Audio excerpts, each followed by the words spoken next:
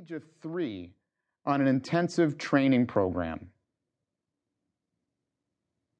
When you examine Wolfgang's early work, they're not considered to be terribly monumental. And when you look closely at this early work, as scholars have, you see that Leopold had a heavy hand in revising young Mozart's earliest compositions. Many consider his first masterpiece to be the Piano Concerto No. 9, written when he was 21. Young, to be sure, but this was already his 271st composition. So his first breakthrough came roughly 40% of the way into his lifetime output of some 600 compositions. His best work, according to critics, was produced while in Vienna just before his premature death at the age of 35. Why did I share this story with you? I want to suggest that creativity is not just about innate talent, what you come into the world with. In fact, research shows that innate talent is a weak predictor of creativity. Instead, creativity is a teachable and learnable skill that can be enhanced through practice and through hard work.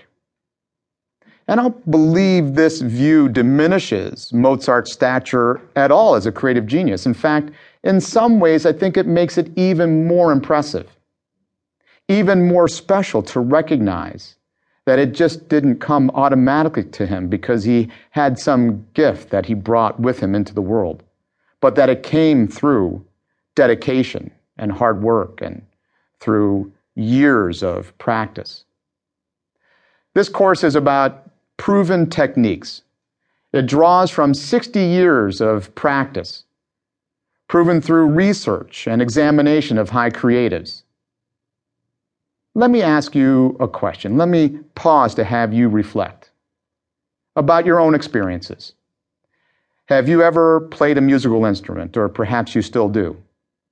Have you been dedicated to a sport or a hobby? In these areas, how do you develop mastery? Think back to your past experience. How did you develop proficiency in these areas? When I pose this question to audiences I work with, almost always the first response I hear is practice, practice, practice. Beyond that, we also need to engage in learning. We look to instructors to give us strategies, to give us tips so that we can be more proficient in that particular area. And then also audiences often say, well, we also need feedback. We need feedback from others to help us to know what's working, what's not working. Here's the point. Creativity is a skill. Creativity is a skill like all other skills. And as such, it's something that we can practice and something that we can learn. Now, what's slightly different about creativity is that it's a life skill. It's a skill that cuts across all areas of our lives. Benjamin Franklin said it well when he said, "To cease to think creatively is but little different from ceasing to live." What you'll learn in this course will be applicable both in your professional life as well as your personal life. And in terms of your professional life, creativity cuts across all disciplines, all interests, all careers. Managers, engineers, scientists, artists, lawyers, nurses, doctors. In our professions, we're often called on to solve problems that have no easy answer, no immediate answer that we can grab a hold of, and we're forced to discover answers, to discover solutions. In such situations, we need to rely on our creative thinking.